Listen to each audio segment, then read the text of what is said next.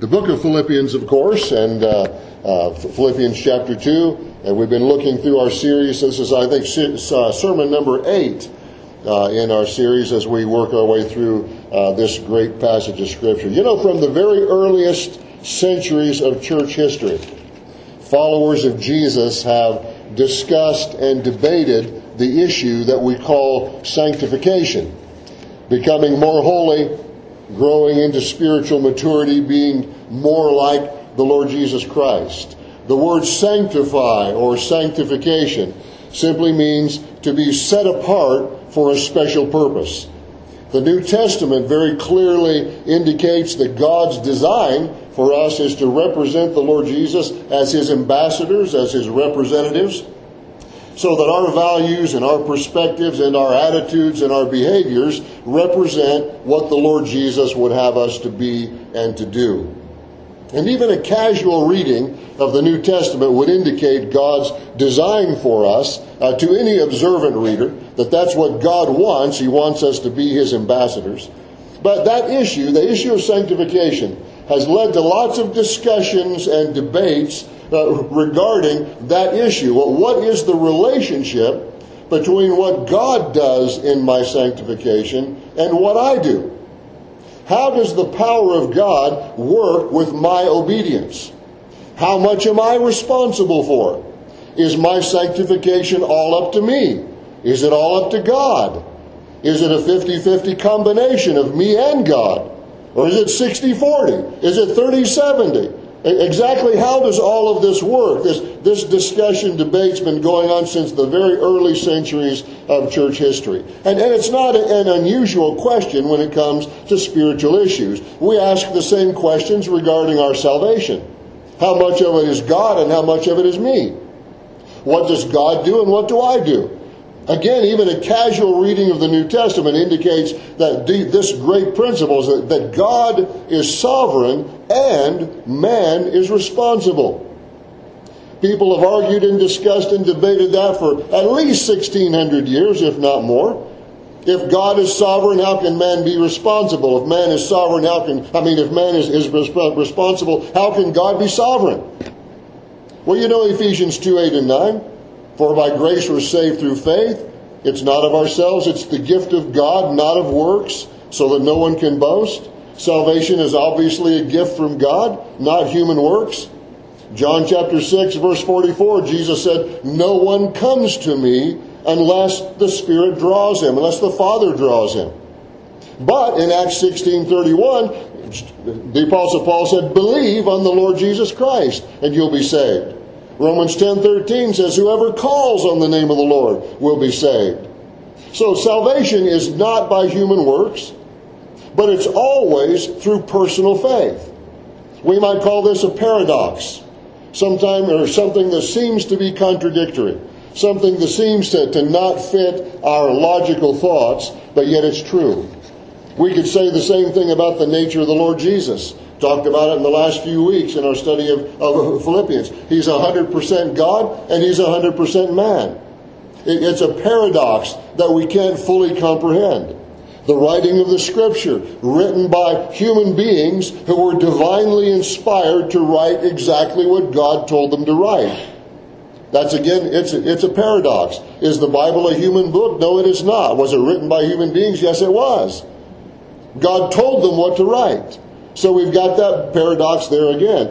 We may say the gospel is offered to the whole world, but is only effective to those who believe. Everybody isn't universally saved. I remember, it's been probably 8 or 9 years ago, doing some Awana teaching here on a Wednesday night, and I just made a passing remark to the kids. I didn't know it was going to elicit such a great response. But as I was getting ready for the lesson time, I said, you know, people don't just automatically go to heaven. And about 6 kids straightened up in their seat and they said, "We don't?" No, we don't just automatically go to heaven. The gospel is offered to the whole world, but it's only applied to those who believe. It's a paradox. The shed blood of Christ is sufficient payment for the sins of the whole world, but it's only applied to those who believe. We are eternally secure in Jesus, yet He tells us to persevere. See, we see those paradoxes all throughout the Scripture. We can't line it all up in our minds. We can't see how certain things work together. And yet the Scripture teaches both things. God is sovereign. Man is responsible. God must ultimately save, but man must genuinely respond. Jesus was totally human, yet He was totally divine. It's a paradox, but the Bible teaches both of those. There's a gigantic word that we don't use often, but it is correctly applied to God, and that's the word incomprehensible. Meaning that there are things about God that our little 3-pound human brains cannot quite comprehend. And you know, if we could comprehend everything about God, He would not be worth worshiping, because He wouldn't be any greater than we are. If we could figure out everything about God, He would be one of us, and He wouldn't be worth worshiping. So the fact that certain things about God are incomprehensible is one thing that makes Him God and makes us not God. He's the Creator and we are His creation. So there's a number of paradoxes in the Scripture, and I believe that the best approach to those paradoxes is simply to take the Scripture for what it says and not try to figure out a solution to every paradox. If you try to figure out a solution for every scriptural paradox, you'll either become frustrated and disillusioned, or you'll swing to one extreme or the other, emphasizing one side of the paradox or ignoring the other. And in this issue of sanctification, we've got two extremes. The one extreme, and I've heard this read, in fact I grew up in a church that kind of preached it. The one extreme is let go and let God. I kind of grew up singing a little song. Let go and let God have His wonderful way. Let go and let God have His way. Anybody else sing that? I did a lot when I was a kid. Let go and let God. Just drop it all and let God fix it. Okay. I just totally submit to God, and I just leave everything to Him, and He will fix all my sin issues. The other extreme is God helps those who help themselves view. You know that verse, right? God helps those who help themselves. Just kidding, it's not in the Bible. People quote it. You know, God helps those who help themselves, as though it's a Bible verse. It's not in the Bible. But that view is stop being so passive and get your act together. You know what? Both of those views are scripturally correct. Totally submit your life to the Lord Jesus. Stop trying to do everything your own way. Take your hands off your life and trust God to help you. And stop being so passive and get your act together. Both of those views are in the Scripture. Yes, it's a paradox. We don't see exactly how it all fits together and exactly where the line is between trust God and get your act together. But that paradox is exactly what the Apostle Paul is teaching in these next two verses we're going to take a look at. I know you got your place there in Philippians chapter 2. We're going to look at verse 12 and verse 13. It's one little paragraph in Paul's letter here. Philippians 2, 12 and 13. Therefore, my beloved, as you have always obeyed, not as in my presence only, but now much more in my absence, work out your own salvation with fear and trembling. For it is God who works in you both to will and to do for His good pleasure. Do you see it? Work out your salvation with fear and trembling. Not work at, not work for, not work up, but work out. One Greek word. It's one verb in the Greek text. One word. It means to produce, to accomplish, to perform. In other words, Paul says in verse 12, get with it and get your act together. Then he says in verse 13, but it's God who's working in you. Now, but before we dissect the passage, which we'll do in just a moment, I want to show you a few other interesting passages where we see this same paradox. We're going to look at four of them. One of my favorites, actually, the first one is in Exodus chapter 14.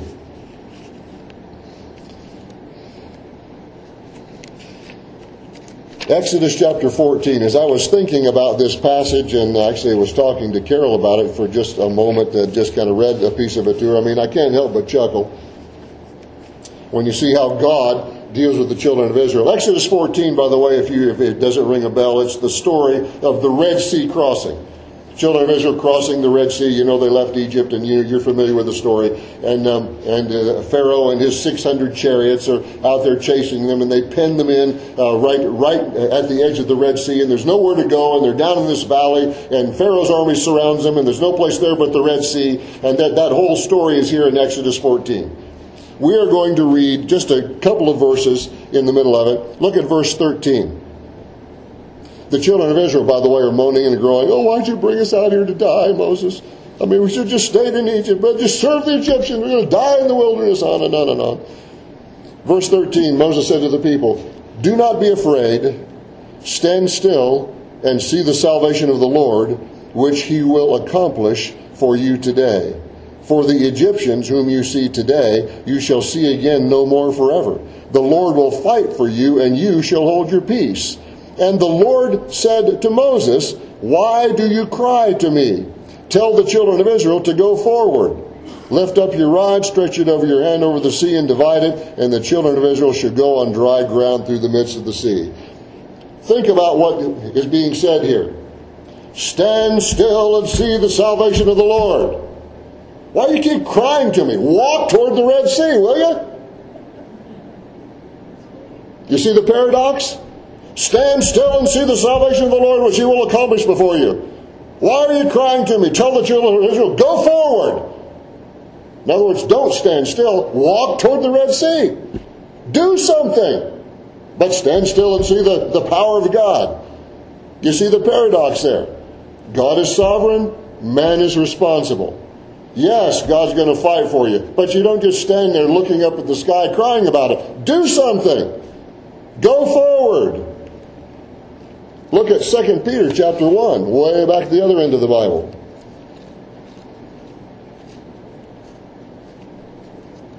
Second Peter chapter 1, and we'll kind of peruse through verses 3 through 10.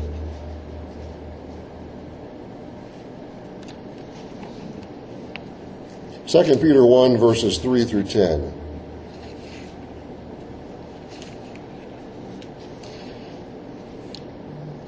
Look at verse 2, I guess we'll start reading there. "Grace and peace be multiplied to you in the knowledge of God and of Jesus Christ, and of Jesus our Lord, as his divine power has given to us all things that pertain to life and godliness, through the knowledge of him who called us by glory and virtue, by which we've been called, have been given to us, exceeding great and precious promises, that through these you may be partakers of the divine nature, having escaped the corruption that's in the world through lust. But also for this very reason, giving all diligence, add to your faith virtue, to virtue knowledge, to knowledge self-control, to self-control perseverance, and to perseverance godliness, to godliness brotherly kindness, to brotherly kindness love. For if these things are yours and abound, you will neither be barren nor unfruitful in the knowledge of our Lord Jesus Christ." You see the same thing there. Verse 3, his divine power has given us everything that we need that pertains to life and godliness. There is nothing, if you know Jesus Christ as your Savior, there is nothing that you lack as far as resources to do what God wants you to do and to be what God wants you to be. There's nothing that you lack. God has given it all to you. But he says, add to your faith virtue, and virtue knowledge, and knowledge self-control. In other words, do something. God is sovereign. Man is responsible. Turn just back a page or two to James. You're pretty close. 2 Peter to 1 Peter, then you'll be at James, chapter 4.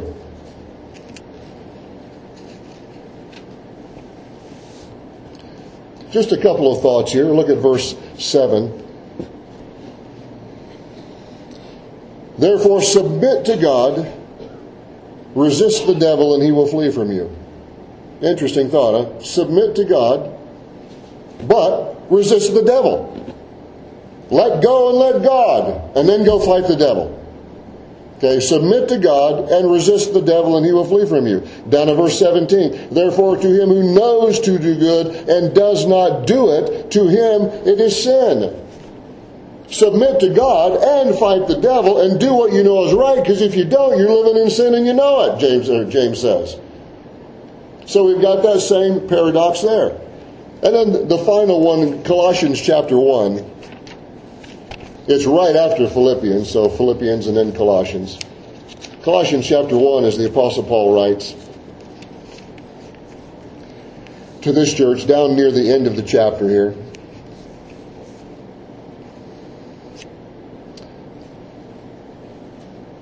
And we're going to start to read in verse 27. To them, meaning the Gentiles, God willed to make known what are the riches of the glory of this mystery among the Gentiles, which is Christ in you, the hope of glory.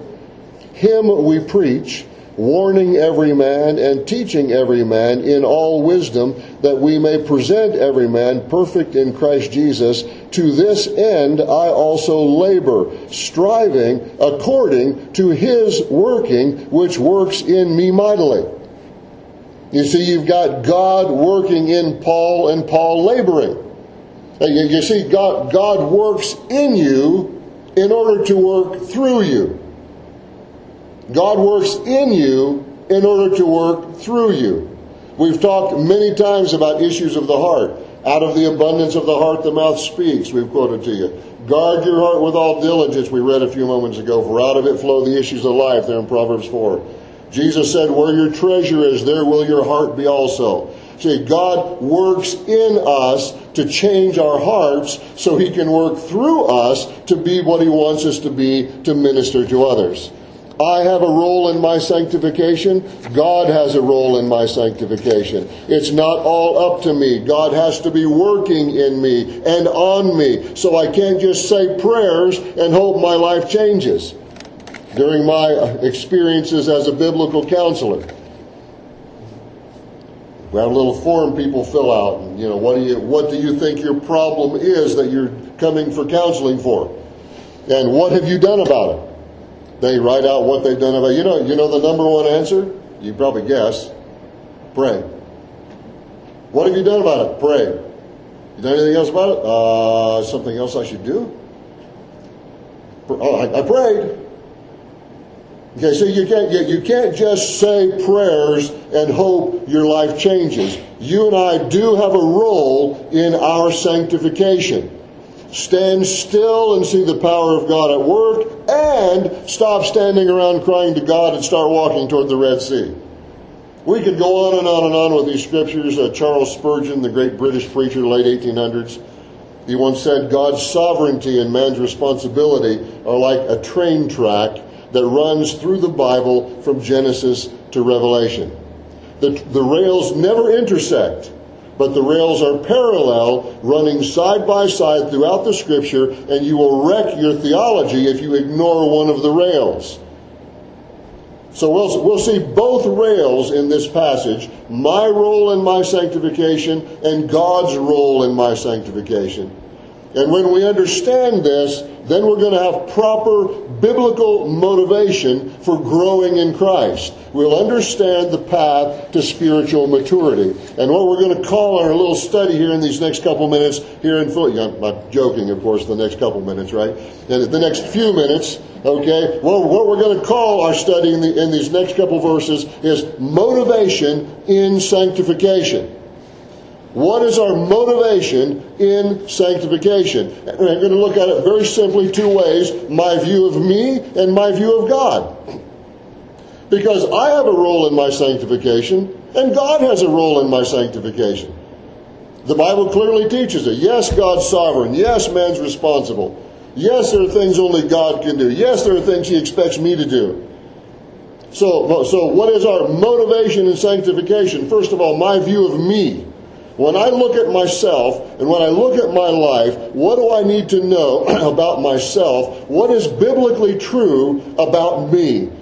Paul gives us at least three things here, maybe more, but there's at least three truths about me that I need to remember. The first one is this: I am loved. Notice in verse 12, Paul says, therefore, my beloved.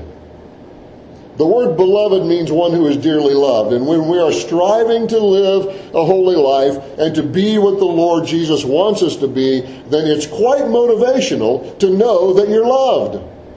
And not that God likes you because He thinks you're nice. That's not the issue. God loves us because He has decided to do so, because we're a bunch of sinners who deserve hell. God decided to love us. He has decided to do so. Romans 5:8, quoted to you many times, God demonstrated His love for us in that while we were still sinners, Christ died for us. That great passage in 1 John 4, we love Him because He first loved us. Hebrews 13:8, Jesus said, actually quoting from Moses in the Old Testament, I will never leave you or forsake you, so that you can boldly say, I will not fear. And then that great passage, 2 Corinthians 5:14, for the love of Christ constrains me, Paul says, or compels us. And interestingly, that word, 2 Corinthians 5:14, the love of Christ constrains us. The word translated constrain, it's only used 12 times in the New Testament, but it's used in a variety of situations. It's used when talking about people who are overcome with a disease. Their bodies had no choice but to respond in certain ways to the infection controlling their body. They were constrained by disease. That word means to hedge or to hem in. To be so overtaken by something that you have no choice except to go with it. Good illustration is that toothpaste. You put pressure on the tube, it constrains the toothpaste to exit the only way that it can. Unless you've really messed with the tube and you make a mess of something. But the toothpaste is designed to come out one spot. And as you squeeze it, that's what happens. It is constrained to go out one way. There's no choice for the toothpaste. It comes out through the hole at the top. Paul tells us there in that verse in 2 Corinthians 5:14 what gives me no choice, what forces me to live the way I live. He said it is the love of Christ. Notice he didn't say my love for Christ. He said the love of Christ, meaning Christ's love for me, not my love for Him. That he said is the constraining power in my life. Paul said, I am what I am, I do what I do, I endure what I endure because the love of Christ is compelling me to do that. The great devotional writer Oswald Chambers from the early 1900s wrote, Paul was overpowered, subdued, and held in like a vice by the love of Christ. He said, very few of us really know what it means to be held in the grip of the love of Christ, because we are so often controlled by our own feelings and experiences. The one thing that gripped and held Paul to the exclusion of everything else was the love of God for him. You see, that's what motivated him to be what God called him to be and to do what God led him to do. Christ's love for us should be an incredibly powerful motivator, because it tells us that we are not alone. We are not left to ourselves. We will never be abandoned. We are loved. So if you are loved by God, Paul says, then obey. He says, therefore, my beloved, as you have always obeyed, not in my presence only, but now much more in my absence. He said, you've always been obeying. And let me just tell you as well that the word obey doesn't just mean do it. In the Scripture, the word obey means to respond with submission. Interestingly, this particular word translated obey here in Philippians chapter 2, it's the same word that's used in Acts chapter 12. If you remember that story, Peter's been arrested. James was killed by Herod, and he saw that the Jews were happy about that, so Herod arrests Peter, throws him in jail. The church has a prayer meeting, and they're praying for Peter to be delivered. And Peter's sleeping in the jail. You remember, of course, the angel comes and opens the doors and takes his chains off, and Peter walks out. And he comes to the door, back where he knew the Christians were praying for, and he knocks on the door, and there's a little servant girl who comes, and she realizes it's Peter. She forgets to unbolt the door. She runs back to the people, and she says, Peter's here, Peter's here. And of course, they said, you're crazy. He's in jail. That's why we're having the prayer meeting. No, he's really here. So she goes back, she lets him in. But that phrase, when Peter knocks on the door and the little servant girl answers the door, it's the same word that's translated here, obeyed. She's responding to something that she hears. And I love the use of that word, because when God knocks on the door of your heart, answer the door. When God calls you, respond. Don't run from God. Don't hide from God. You can't anyway, so why bother trying? Don't resist the moving of the Holy Spirit in your life. You are loved. So answer the door when God knocks. Second principle. I think the next two might be a little shorter. I'm responsible. Not only am I loved, I am responsible. Paul writes, work out your own salvation with fear and trembling. Work out, not, as we said before, not work out, not work for, not work up, but work out, meaning to produce, to accomplish, to perform. That's why it's translated work out. Produce something, Paul says. Live like you're saved. If you really have experienced genuine salvation and forgiveness from the Lord Jesus, then Paul says live like it. You are responsible to live out the truth of your experience with the Lord Jesus. Work out your own salvation. And then that next phrase he says, with fear and trembling, brings us to our third line, I will reap what I sow.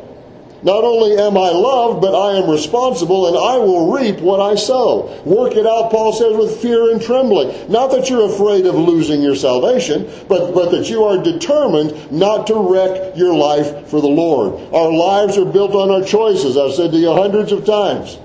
We are the sum total, right now, we are the sum total of all of our life choices up to this point in our lives. Some choices seem small and relatively insignificant. Some choices are huge and instantly life-changing. But all of our choices, even the seemingly little ones, they all add up to make us what we are today, for better or worse.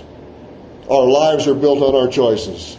You know the phrase in Galatians 6, be not deceived, God is not mocked. Whatever a man sows, he will also reap. You sow to the flesh, you will reap corruption. You sow to the Spirit, you reap life everlasting. Means life with an everlasting quality.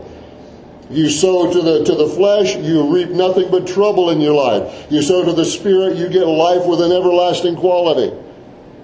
1 Corinthians 9:27, Paul talks about disciplining himself so that when he has preached to others, he does not become disqualified himself. So as we are looking at our lives, as we are viewing our role in sanctification, remember, we are loved, we are responsible, and we will reap what we sow. So then the second part of our sanctification, my view of God. What do I have to remember about God? Three things we remember about God from this passage. First one is His power. Second one is His presence. And the third one is His pleasure. First of all, His power. Paul says in verse 13, it is God who works in you to will and do for His good pleasure. God works in you. He's working in me. Different word than's translated work out, the previous verse.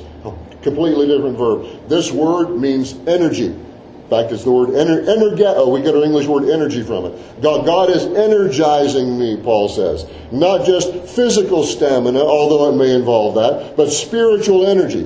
The energy to not quit. The energy to keep dying to self when you want to live for yourself. Remember Paul said, 1 Corinthians 15, I die daily.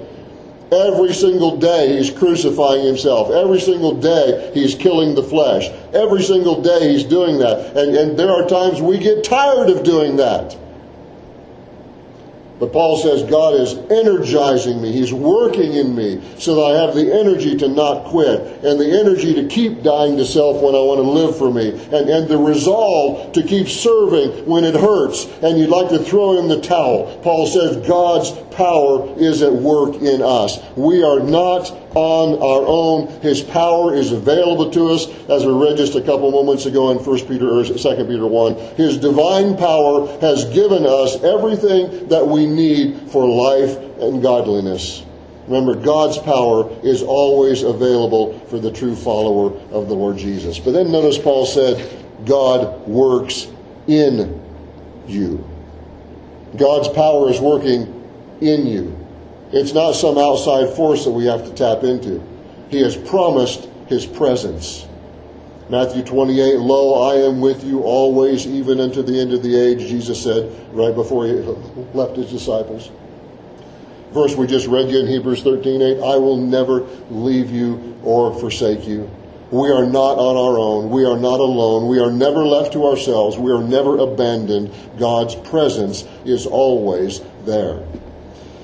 Great passage, was a comfort to many people over the years. Psalm 27:10, King David wrote, "When my father and my mother forsake me, the Lord will lift me up." So many folks have had troubles, heartaches. People they loved rejected them. Great passage, Psalm 27:10, "When my father and mother forsake me, the Lord will lift me up." It's an old commentator from the early 1800s, Joseph Benson. Never heard of it, but came across a great comment by him this week in my study on this verse, Psalm 27:10. He says, "That is when the nearest and dearest friends I have in the world, from whom I may expect the most relief and with the most reason, when they either die or at a distance from me, or they're unable to help me in my time of need, or they're unkind to me, or unmindful of me, and they will not help me, when I'm as helpless as ever a poor orphan was that was left fatherless and motherless, then I know that the Lord will lift me up, as a poor wandering sheep is taken up and saved from perishing." God's time to help those who trust Him is always when all the other helpers fail. Beautiful thoughts. Never forget God's power. Never forget God's presence. And then the third thought here, God's pleasure. He said, "It is God who works in you both to will and to do for His good pleasure." God's design is for us to bring glory to God through our obedience and our service to Him. It may seem strange to us that the eternal, infinite, all-powerful Creator of all things would take pleasure in anything that weak, flawed, forgiven sinners might do. But the Holy Spirit says to the Apostle Paul here that God's power and God's presence is aimed at God's pleasure. He energizes us. He is present with us to produce desires and actions that please God. That's what he means by to will and to do. The word there, to will, means to choose, to desire, to want. And then to actually do it. God is working in you, he says, to actually want the right things. And then to actually do the right things. You remember that great prayer of blessing Moses spoke 3,500 years ago, back in number 6? People, certain denominational groups like to quote it at the end of a service. Great verse. "The Lord bless you and keep you. The Lord make His face shine on you and be gracious to you. The Lord lift up His countenance on you and give you peace." So you see, as we look at our lives and review our role in our sanctification, remember, we are loved, we are responsible, we will reap what we sow. And as we view God's role in our sanctification, remember, God's power is energizing us. God's presence is surrounding us. God's pleasure is always blessing us. So stand still and see the deliverance of Almighty God, and then get busy walking toward the edge of the Red Sea. Trust God and get your act together. Then you'll have a successful sanctification process going on in your life. Let's pray. Thank you, Father, for your grace and mercy to us. We're so thankful for all that you are and all that you do. You know, we are totally helpless without you. You told your disciples in John 15, "Without me you can do nothing," and that's certainly true. But Lord, we also have responsibilities to discipline ourselves, to do the things that are right. To him who knows to do good and does not do it, to him it is sin, James says. So Lord, help us to get our balance right between our responsibilities in our sanctification and your responsibilities in our sanctification. And I pray, Lord, that as we find that right balance and fine-tune those things in our lives, that we will grow that we will be used of God in mighty ways, and that we will see the hand of blessing of God on our lives for the rest of our lives. We pray in Jesus' name. Amen. Grab your hymn book, if you would, and look at number 540. Number 540. I could not think of a better song to sing as we wind up the service today. Number 540, I Run to Christ. 540.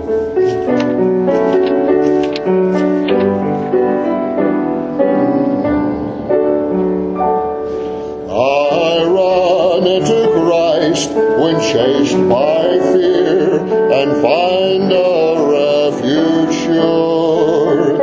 Believe in me, His voice I hear, His sounds and wounds secure. I run to Christ when torn by grief, and find abundant peace.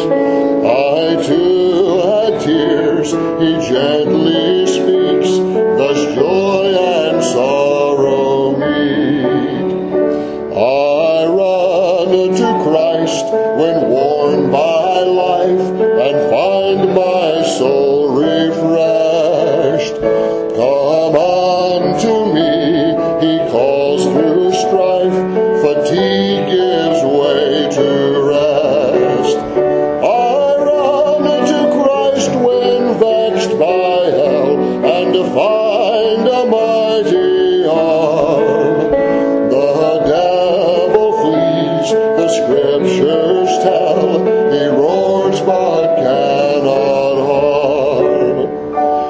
I run to Christ when stalked by sin, and find a sure escape. Deliver me, I cry to Him, temptation yields to grace. I run to Christ when plagued by shame, and to find my one defense. I bore God's wrath, He pleads my case, my advocate and friend. Father, as we go home today, I pray that we would begin a habit, if we don't already have it, of running to Christ in every challenge, in every trial, in every heartache, in every wound. I pray, Father, that we will live up to our role in our sanctification and continue to trust You to do Your work in us so that You can do Your work through us. Thank You, Lord, for our fellowship today and for these who are with us. We pray that You'd guide them, keep them in Your care, keep us all in Your care until we gather together again, Lord willing, next week. In Jesus' name we pray. Amen. God bless you. Thanks so much for being here today. What a tremendous surprise, all you mountain folks. That was great. What a blast.